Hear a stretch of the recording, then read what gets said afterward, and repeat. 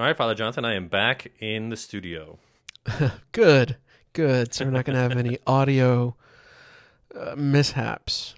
You're not going to Yeah. hold your microphone or Well, bang it on the shelf or do any of those I'm weird not going to things. guarantee anything here because I like to keep you guessing. Yeah. Thanks for that. So happy, what is it? Today was the Gaudete Sunday. Gaudete. I wore pink. Did you wear pink? I'm super jealous. No, so I really wanted to, and I got to the parish where I say Mass, and they don't have pink. The best that they had to offer was a faded red fiddleback. Did you wear it? So, no, I decided not to wear the faded red fiddleback. No. I decided to go for a lighter purple. And so, yeah. So here's something that's interesting, and this has nothing to do with anything that we're going to be talking about, but Spain has a special privilege in the Roman Catholic Church That's right. to wear blue. So there's That's an right. extra liturgical color, and yet I think I remember you saying something similar along these lines last year, that you also could not find pink to wear as a deacon. Is that right? Yeah, never seen it. Never seen pink here. So it's interesting that there's a special privilege for an extra liturgical color, and yet they've, in a sense, and maybe this is just the parishes that you've chosen, taken one away. Yeah. It's unfortunate. I've also never seen blue, so Really? to be fair, yeah. To be fair. Now, granted, most of the places I go say Mass are related to the Society of Jesus, and so we have a very particular way of doing things sometimes. we don't do that. So, no, but anyway, I mean, it was Gaudete Sunday, and I wanted to wear pink, but it didn't end up happening, so I just wore purple. Mm-hmm. But you did say Mass today. I did. My once a month. It was today. Good. How was your homily? Yeah, it was good. It was okay. I talked a little bit about how do we await, and we do so with rejoice. We do so with hope. We do so with anticipation. How do we do so with rejoice? How do we do so with rejoice? Is that what I said? Yes. Is that what I said? Huh? How do we do that well? There we go. Yeah. We do that with joy in our hearts. Yeah. Nice. You think it will? Because there's a lot of examples in our, I think, at least in my life, of like, I hate waiting on a lot of things. Like that Amazon package, I hate waiting on it. Just give it to me now. Right. But there's a lot to joyfully anticipate. So that's what I did. Nice. Very good. Very good. I did preach last week, but I didn't record it because I was on a retreat. So today I recorded my homily again, so it'll be up on the YouTubes. And my homily, I got to tell you, I was really proud of my homily today. It felt really good. And I'll tell you why in a second. Sorry, I'll tell you what I said in a second. But the one reason that I want to tell you that it went really well is actually a topic of our general conversations around what makes a good homily. Well, I think one of the things that happened today was not the end-all be-all of what decides whether or not something is a good homily, but I think it's a good indication of a good homily. Someone came up to me afterwards and say, I want to go to confession. Ooh, yeah. And that's great. Yeah. I mean, with all humility, like, I think it was a good homily, and God moved, in this person's heart. And they said, I really appreciate your homily. I really felt like God was speaking to me through it. Would you hear my confession? And for me, afterwards, after the Mass, and I received that petition, I thought, that's a marker of good preaching, is that, it's not the only marker, but it could be a marker to say you're facilitating an encounter with God that can move hearts to where people ask, to be reconciled back to God and his people through the sacrament. So anyway, I thought that was a really beautiful sign. I mean, I think, as we've said before, the sacraments of Eucharist and of confession are both sacraments of healing. Like if they're not playing on each other, then perhaps we're doing it wrong. I'm going to go out and say it. Yeah. So it's so in that old model of the two missionaries that go into the town square, one preaches and one hears confessions. Like the preacher is presumably getting people into the confessional, So anyway, I thought that was great, and I felt really confirmed as a preacher and really privileged as a confessor to be able to hear this confession. I don't know. It just was a really beautiful experience this morning. That's awesome. Yeah. Just to give you a quick summary, I started the homily by naming the day as Gaudete Sunday, and pointing out what a lot of people point out, but I don't think it gets pointed out nearly enough, is that Gaudete doesn't actually mean joy. It's actually a command. It's, rejoice. So I pointed that out because in Spanish, a lot of people will say, oh, it just means joy. It's Joy Sunday. No. It means you got to rejoice. And so my whole homily, I built it around how, like, we can often think that God's commands are really sour and frustrating. Don't do this, don't do that. But it's like, he's telling you have to rejoice. Yeah. So I preached a little bit on that and what are the obstacles to joy. And I used today's gospel as an example of what we talked about in our podcast last week, which is, the temptations to pride that John the Baptist was facing, and how that if you want to be joyful, you have to be humble, and you must decrease. That's great. And that's the only way to be joyful. Anyway, I like it. I like it a lot. Well, hey, so we're leaving John the Baptist after 2 weeks with him, and we're moving to the last Sunday of Advent already. Yeah. And so here's a funny thing. We're going in. We're talking about the fourth Sunday of Advent. I don't think that there was a fourth Sunday of Advent last year. Probably not. We'd have to look at the calendar, but there's a good chance that Christmas took over for the fourth Sunday. Yeah. Sometimes you can have Christmas on Sunday. Yeah, that's right. And I think that's what happened. I don't think there was a fourth Sunday. So this is, in a sense, new territory for me, at least. Like, I've not preached on this Sunday before. Yeah. What I like about this Sunday is that it's not, these readings at least, it's not the Nativity yet. So like it gives you one more chapter of preparation for Christmas.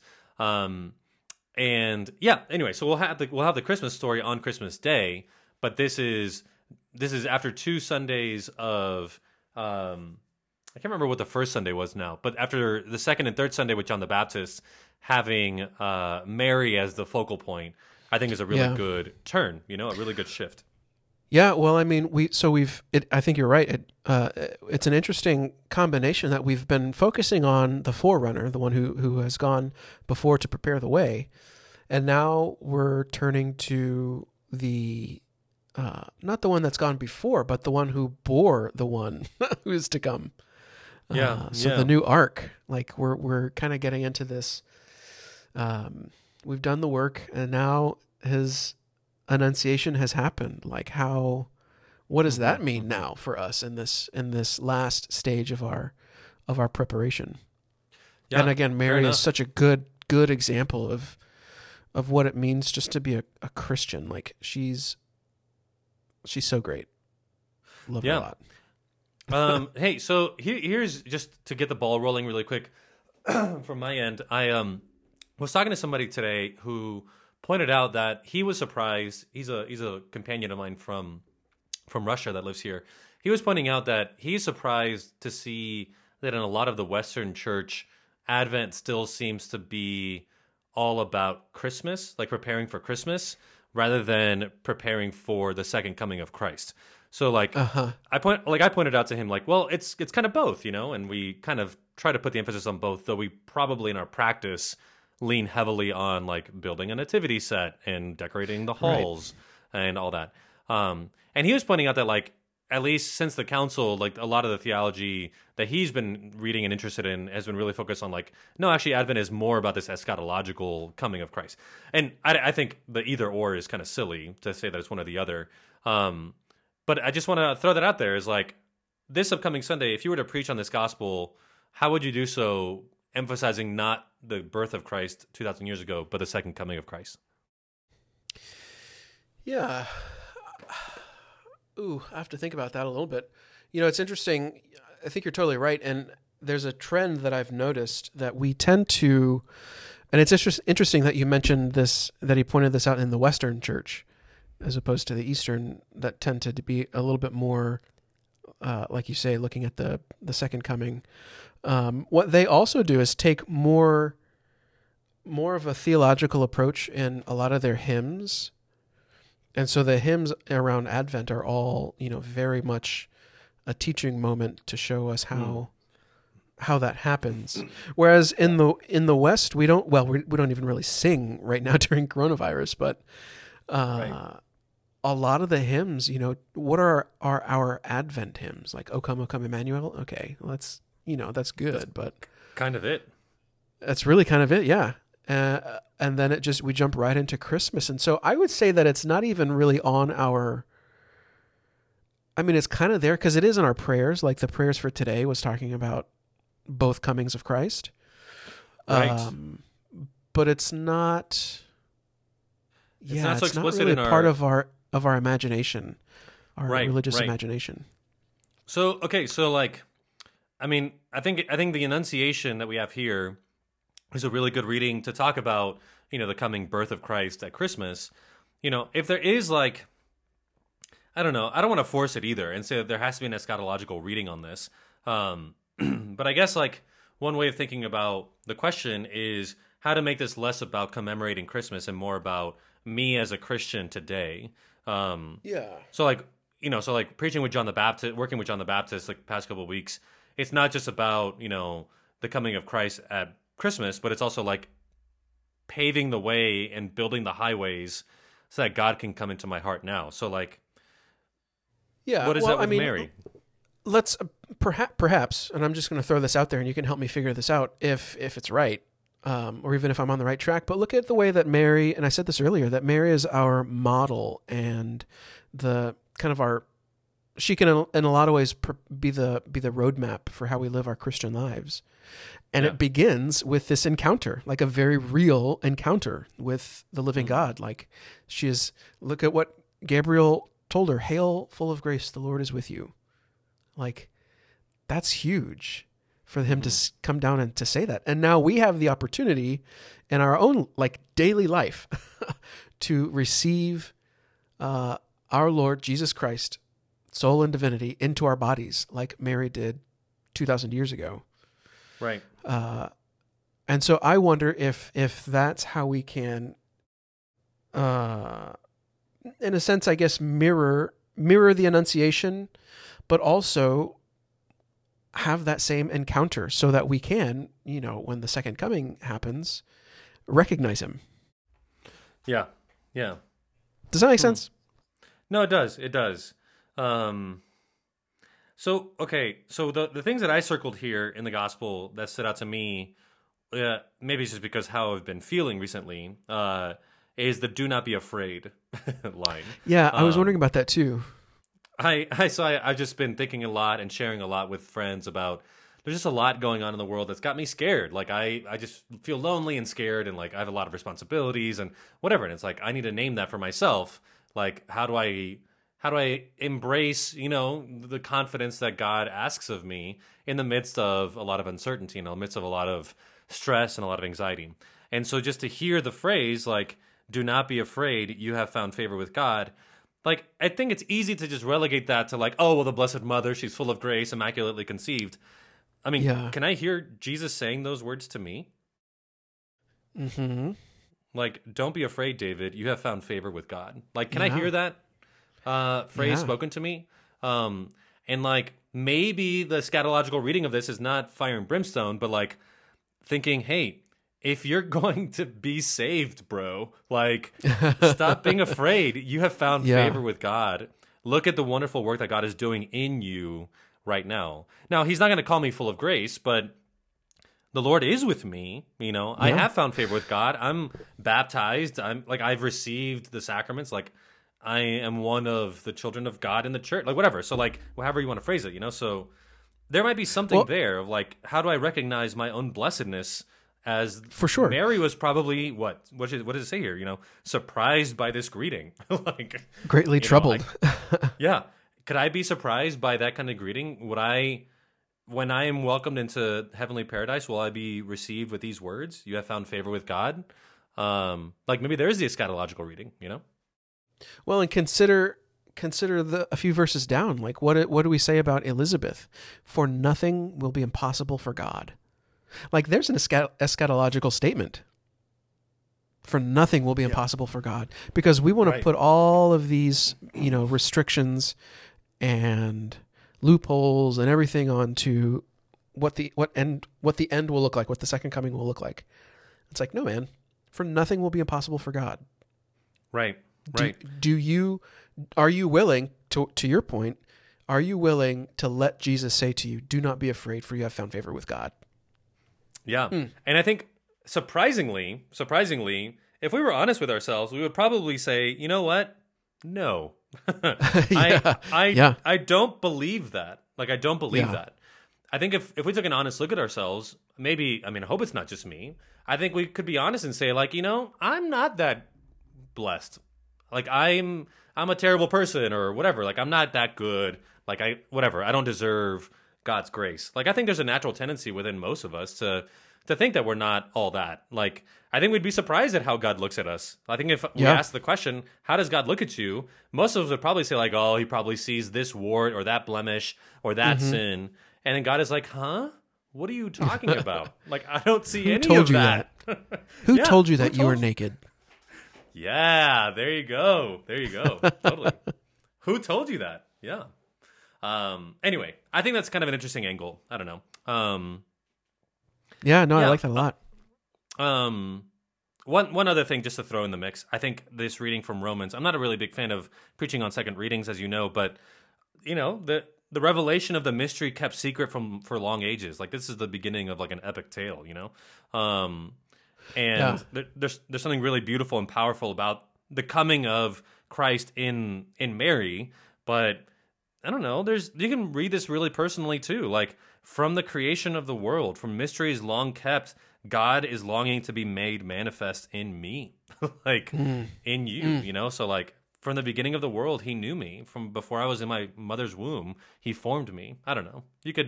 Maybe I'm just being very sentimental today, but like, you could read these readings this way, you know? Yeah, no, you know, it's interesting. I was reading the second reading, and what's the famous one? Philippians?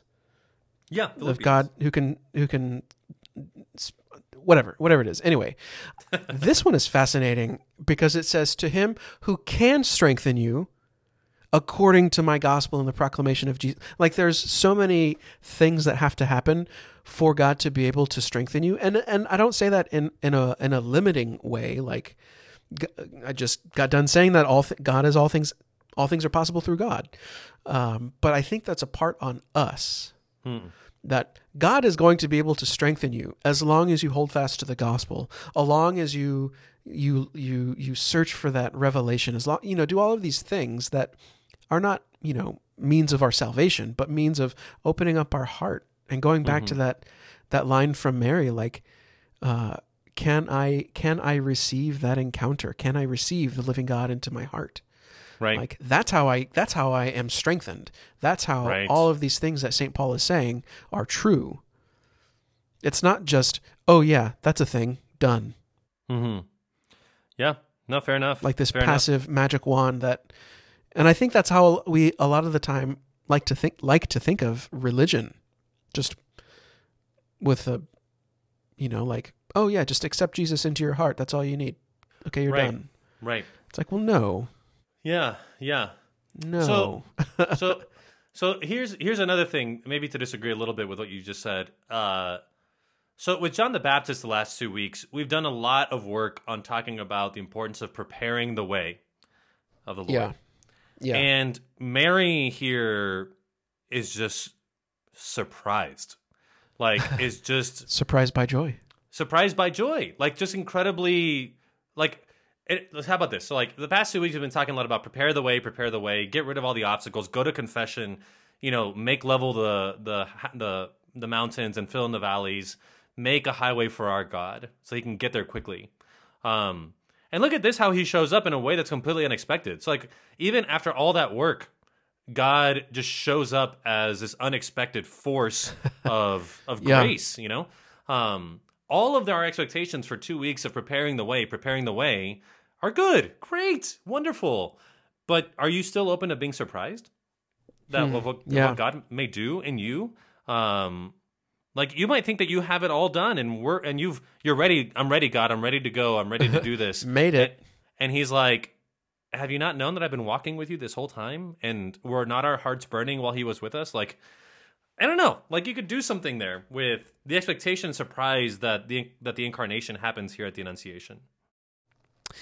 Yeah, and I wonder if that's just to maybe as my final thought, I wonder if that's some of what we can glean from our first reading from 2 Samuel. Like, we're talking about how God is at work in the world. It was I who took you from the pasture and care of the flock. Like, I've been doing all of this, and I keep going back to this idea that if that's true, all of these things that we say, your house and kingdom shall endure forever before me, your throne shall stand firm forever. What does that mean for me? And yeah, there's that active part that I was talking about, but I don't think what you just said is removed. Right. I think in my activity, if it's not necessarily leaving space for that unexpected, for that joy, like, I don't know that we're doing it right. There you go. Yeah, absolutely. I think it's a real temptation for us to think, oh, we got the magic formula. We know how God is supposed to show up. So let's prepare the way for that. It's like, hold on a second. It's not going to be anything like that. It's like, God is going to surprise the heck out of you. Yeah.